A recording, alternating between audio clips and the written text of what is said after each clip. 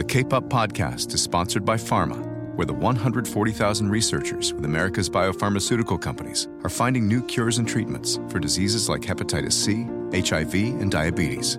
Visit goboldly.com.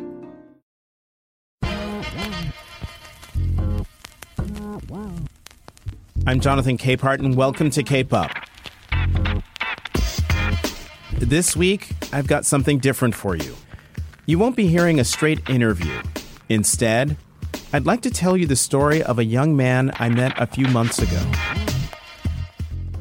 In June, I went to the Aspen Ideas Festival. It's a week-long incubator put on by the Aspen Institute every year. And people from all over the world, by and large liberals and very wealthy, attend. There are seminars and talks and symposia centered around ideas about how to change the world. And the organizers hope people will leave Aspen feeling energized and actually act on changing the world. This year at the closing session, there was a panel featuring three young people from Chicago, Ariana Williams, Trayvon Bosley, and D'Angelo McDade, where they talked about gun violence. And through the course of the conversation, you find out they and their families have all been victims of gun violence. And we're not talking just one time. We're talking many, many, many times over. The first death that I ever experienced was my father at the age of 8. I lost my brother, Terrell Bosley, April 4th, 2006, and he was a well-known gospel. Today I have to fight for those who are born and unborn and those who have lost their lives due to gun violence. So these three kids who came to Aspen to talk about gun violence, they did this in the midst of a larger debate about gun control in our country that was sparked by the victims of the Parkland shooting. The media paid attention. Americans paid attention by giving them resources and time and money. So at the end of the panel, these three kids from Chicago, well, they let this group know that they needed just as much attention, if not more. The support that you gave Parkland monetarily, spiritually, but also mentally, we need the same. Because the reality of one is multiply that 1 times 700. And one of these kids, took it a step further a few minutes later by just asking a simple question. But how many people in this room would actually come to Chicago and spend a day in our neighborhoods? Because we can make that happen if we really want to. And my hand reflexively shot up in the air. But there were so many other people's hands shot up in the air. It was a very inspiring moment where this young woman, this young African-American woman who is unafraid to challenge this overwhelmingly white crowd to, do this. And then I want you to come visit my neighborhood and to see people actually respond. That's what was inspiring.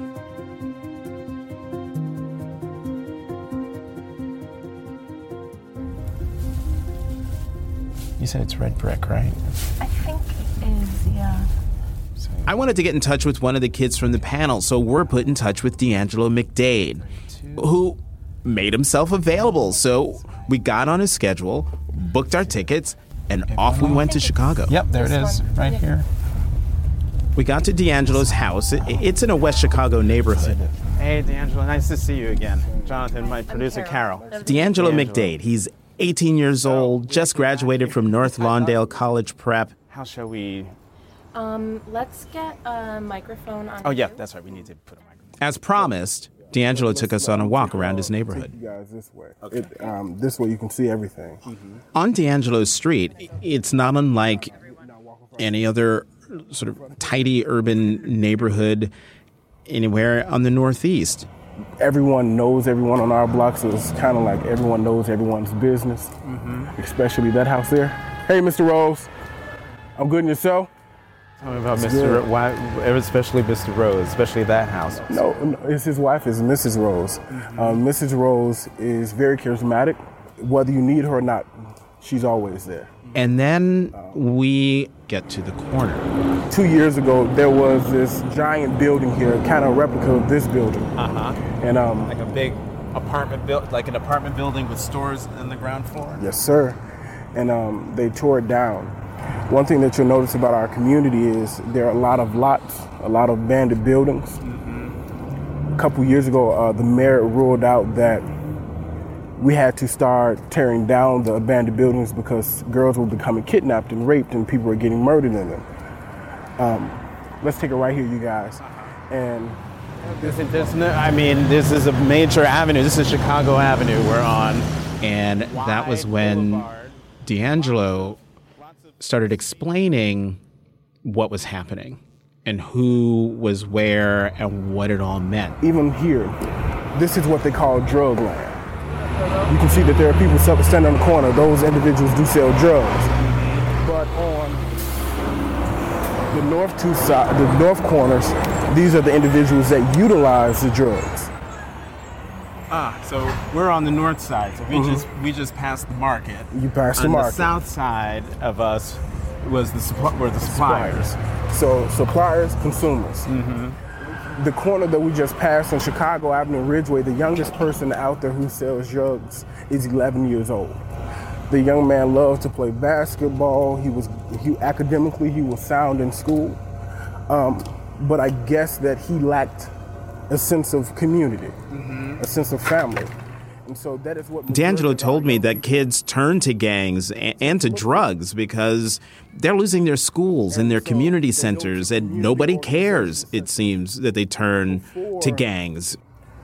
Before a majority of these young individuals started to either sell drugs or stop going to the YMCA, there was a school called Galapagos Charter School. And so one thing that I can say about the academic institution, they pride themselves by creating partnerships that allow students to stay involved in extracurricular activities, sending them to Northwestern University. Mm-hmm. But sadly, the school is now closed. And even though there are no borders and no boundaries, there's no guard station, there's no flags or anything like that, but he knows exactly where the boundaries are. Let's make it right here. Because if we continue walking straight towards the vision on this block, right, you all will run into a massive group of drug dealers and gang members. Not saying that they're bad, but things can get a little heated on that corner, especially when you're just walking through. Uh-huh. So walking with D'Angelo through his neighborhood might not seem like it would be an issue for me. I'm black, he's black, we're both black, walking in a black neighborhood. But D'Angelo's neighborhood is, and the life he lives there is not my lived experience. I'll make fun of myself right now. I was in a blazer and my jeans and a little pocket square, and I've got my little bag with my notebook and everything in it. So I feel like I'm standing out like a sore thumb. Also, Carol stood out because, she's a white woman in, West Chicago. And I could not help but feel like I stood out because African American, but clearly not from around here.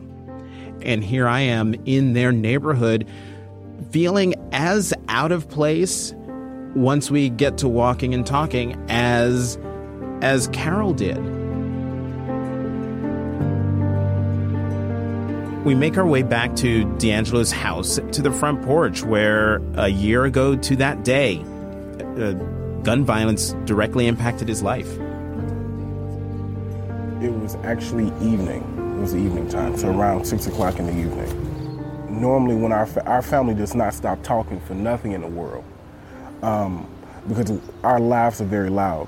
And so a friend of the family, my grandfather's godson, stood at the bottom of the stairs, and he says, a gentleman is walking up with his gun drawn and he has on a white hoodie. And so immediately the porch got silent and my mom screamed out, everybody in the house. And my mother was the first one to run in the household. Then became my twin sister. My grandfather had my little cousin in his arms while having his phone laid on his chest. So my grandfather threw the baby like he was a football to my sister. My sister ran into the house, and one of the bullets ricocheted off the bricks, and then another bullet ricocheted off his phone. Life-proof cases are life-proof. I ended up pushing my grandfather into the household, so I'm the last one in. My grandfather was shot in the front of his thigh.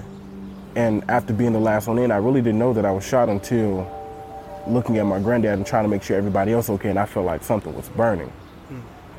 I rubbed against my back of my leg, and I was like, I'm bleeding. And I screamed out, "I'm shot, Ma, I'm shot." And my mama screams out, "Stop playing with me, Lo." And I say, "Ma, I'm for real." I get in the house, and my mom calls 911 and says she needs an ambulance. And she screams, "These MFers and shot my baby."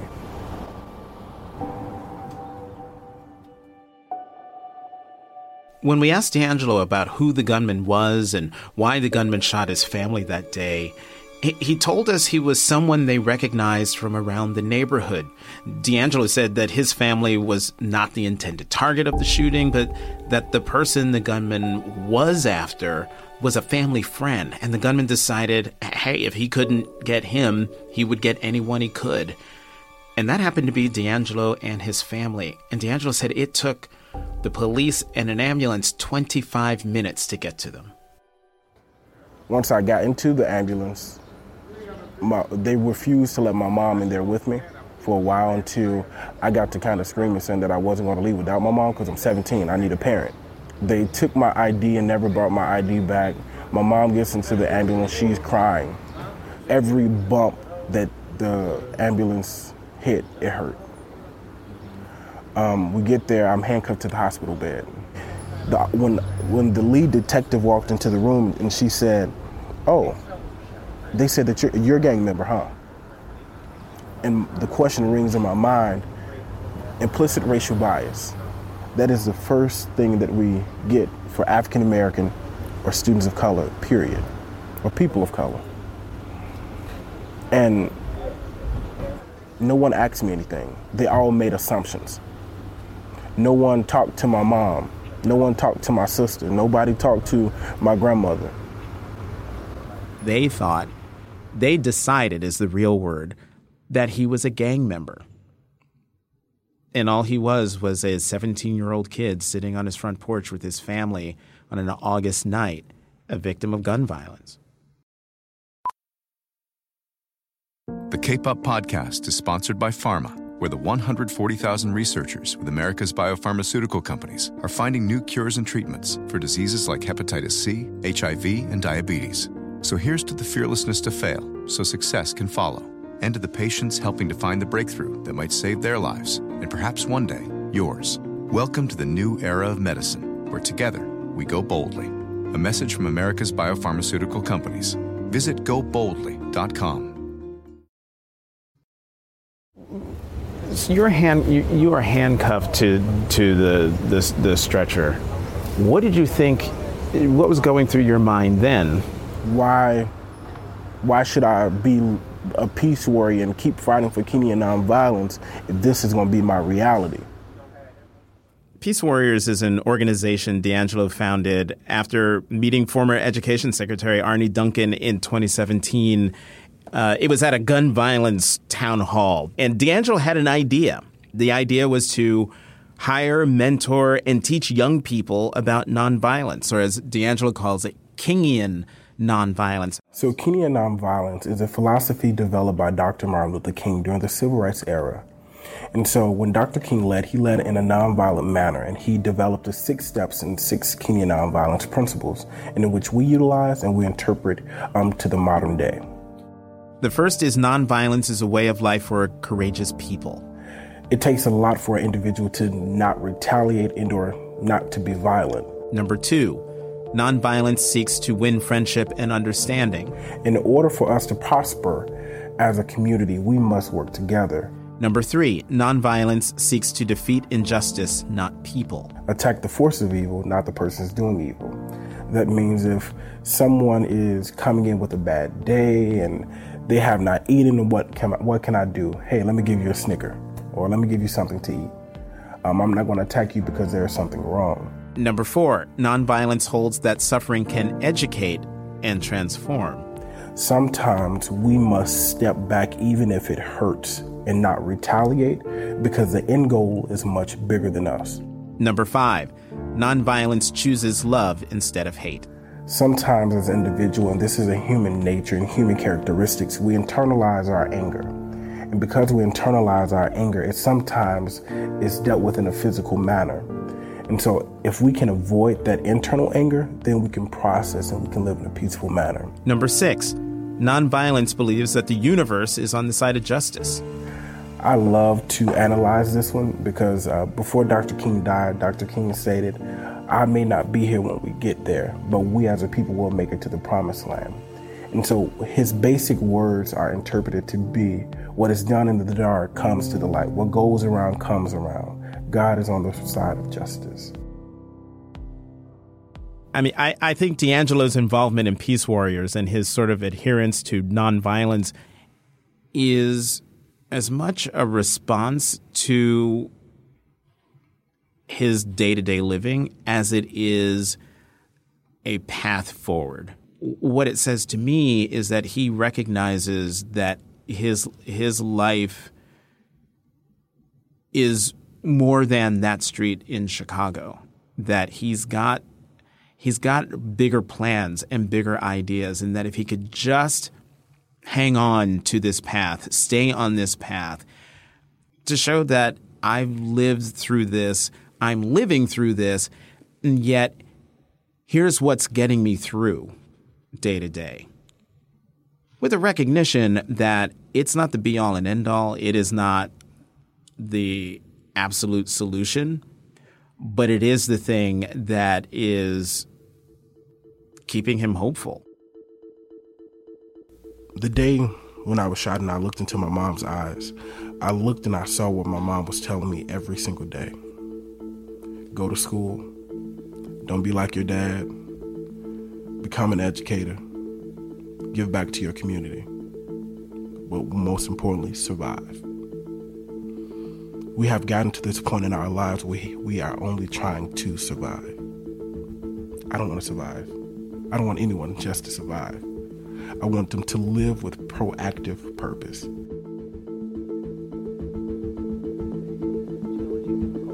George is on the scene in Florida where another community is in disbelief, shocked by devastating violence, this time at that Florida high school on Valentine's Day. Heavily armed SWAT teams, armored vehicles surrounding Marjory Stoneman Douglas High School in Parkland, Florida. They were saddened to say that 17 people lost their lives. To every politician who is taking donations from the NRA, shame on you. Let me ask you about Parkland. When the news of Parkland hit, what went through your mind? When former Secretary of Education Arnie Duncan gave me the call and said, hey, have you heard about the Parkland students? I was like, no, you have to tell me about it. Because I really wasn't familiar. I stopped watching the news because it became so depressing. And he says, well, how about you and some Peace Warriors go down? He didn't even get to finish his statement. I said, let's go. Let's work with the Parkland students. Their one day of trauma is our reality. And so we cannot allow the Parkland students to feel hopeless like we have for many years. So D'Angelo and others from Chicago go down to Parkland and they go to Emma Gonzalez's house. And this was after Emma gave the speech that turned her really into a household name.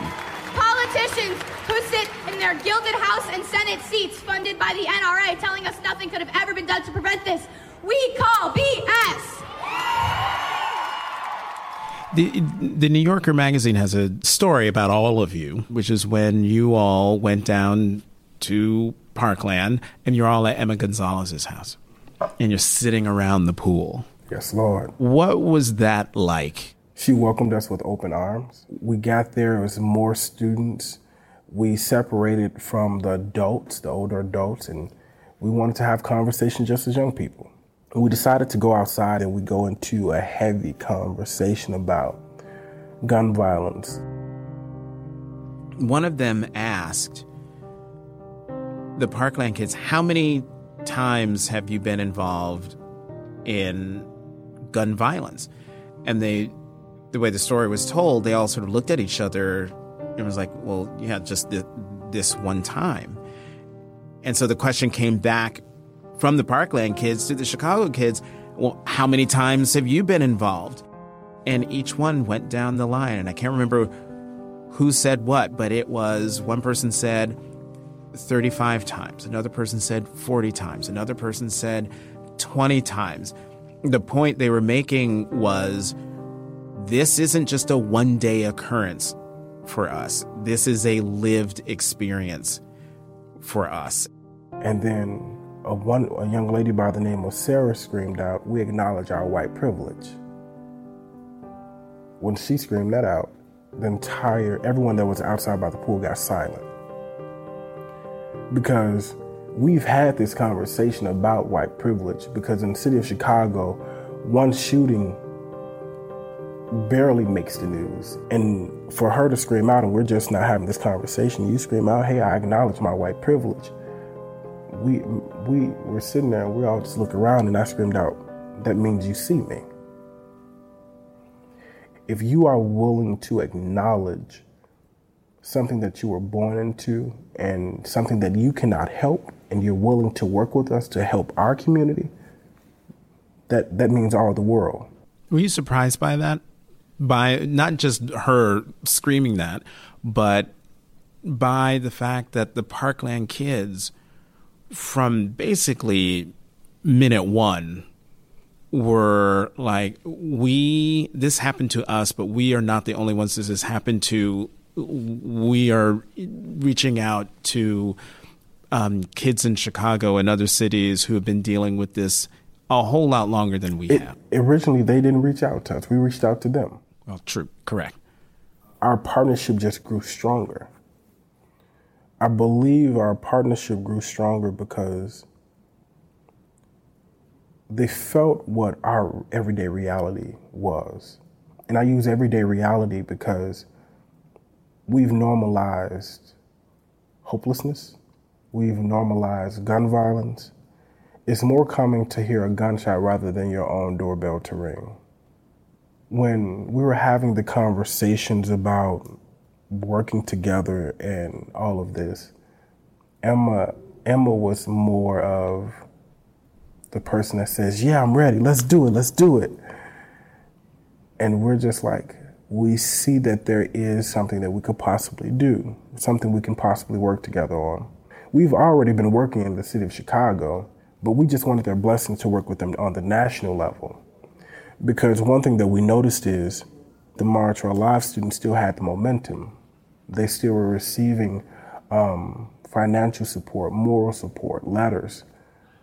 But even their elected officials, some of them were supporting them. In Chicago, we didn't receive any of that. At March for Our Lives, I rewatched your speech.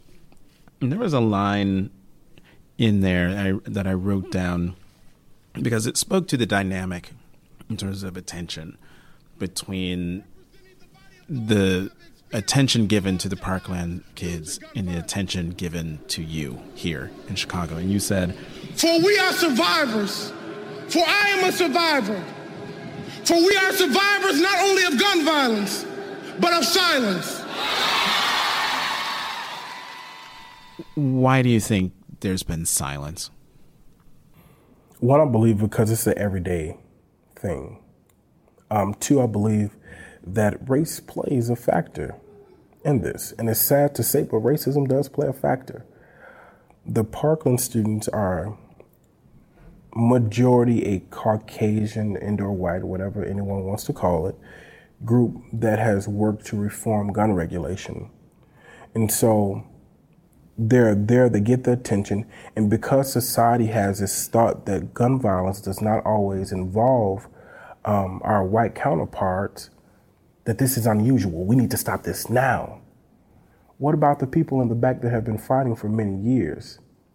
I've been fighting before March for Our Lives. I've been fighting since practically being a baby. My mother's been fighting since she's practically been a baby. 47 years of fighting, just going down the drain. There's frustration in that answer. And as you said, it's not sort of directed at the Parkland students, but it's directed at society for treating Parkland/Chicago as the cause of the moment and then moving on to something else. Practically, yes. The thing that's always been fascinating, the lack of resentment, the lack of bitterness at the sort of instant notoriety of the Parkland kids who lived through one horrific mass shooting compared to your everyday existence. And as you said before, even your parents' everyday existence. Where does the lack of bitterness and resentment come from? I mean, you would have every right to be resentful. How did I not extend bitterness? I believe my how happened on August 1st of 2017.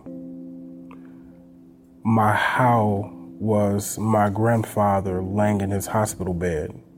My why was my mother not being able to sit on our front porch for several months. My why was seeing my fellow peers stand on the corner because some of them didn't even have their parents who could afford rent. Some of them having to grow up at younger ages. My how became, if I had resentment, I would hate myself. My how became seeing my friend's mother scream about her child dying. My how became seeing Emma Gonzalez give her very first speech about the Parkland students. My how became me laying in my bed and having my sister to change my wraps and wanting her not to go through the same thing. Those became my how, because if I became bitter, I would forget why I'm actually doing what I'm doing. And I don't want to forget that, because resenting them will be resisting my past. And resisting my past is something that I'll never want to do.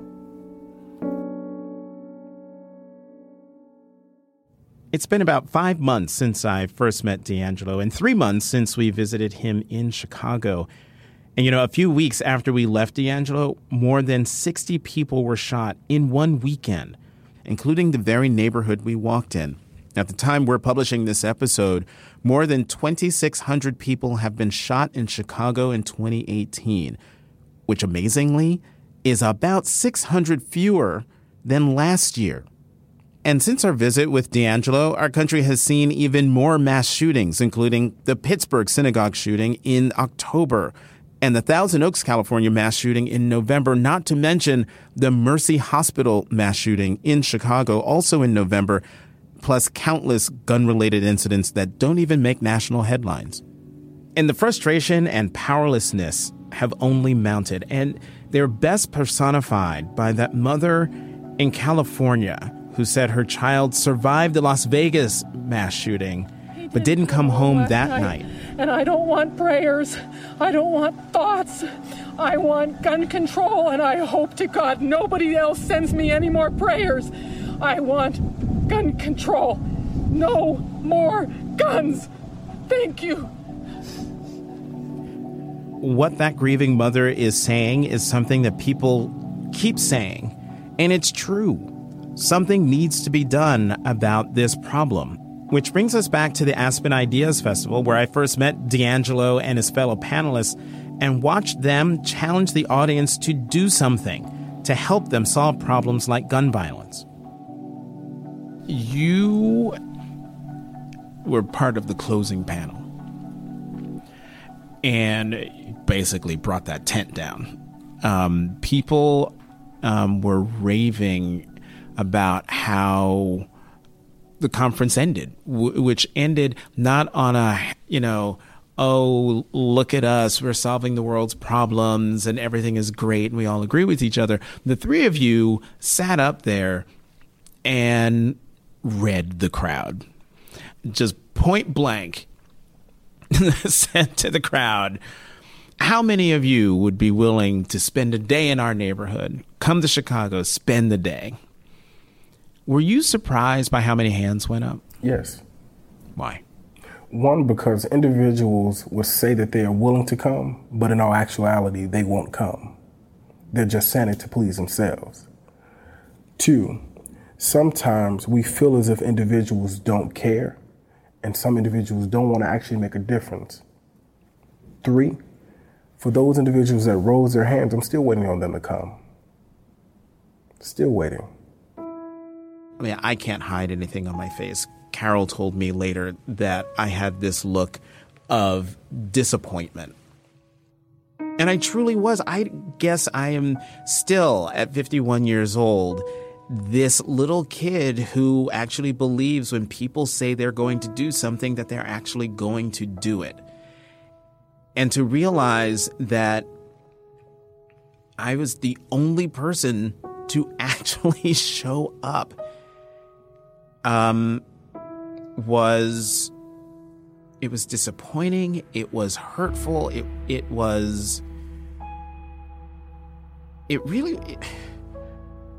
don't know. I just felt so let down by the people in that tent. When I saw all of those hands go up and when she asked a question and those hands went up, I'm sitting there. So you want to see my reality. You want to live in my world for a little while. That's why I laughed and I chuckled. And then one woman walked up to me. She said, I really don't want to come. I just want to see how many people would raise their hands along with me. Why? And why? And she walked up right before I walked over to speak with you. She was the last woman to give me a hug. I will not want to see your reality because that will make me feel bad about who I am and where I live. That lets me know that you know that there's wrongdoing in the world. That lets me know that you see what's going on. You see what's happening. Don't raise your hand if you're not going to come. Don't raise your hand if you're not going to help me save the next person's life. Don't raise your hand if you don't want to help save mine.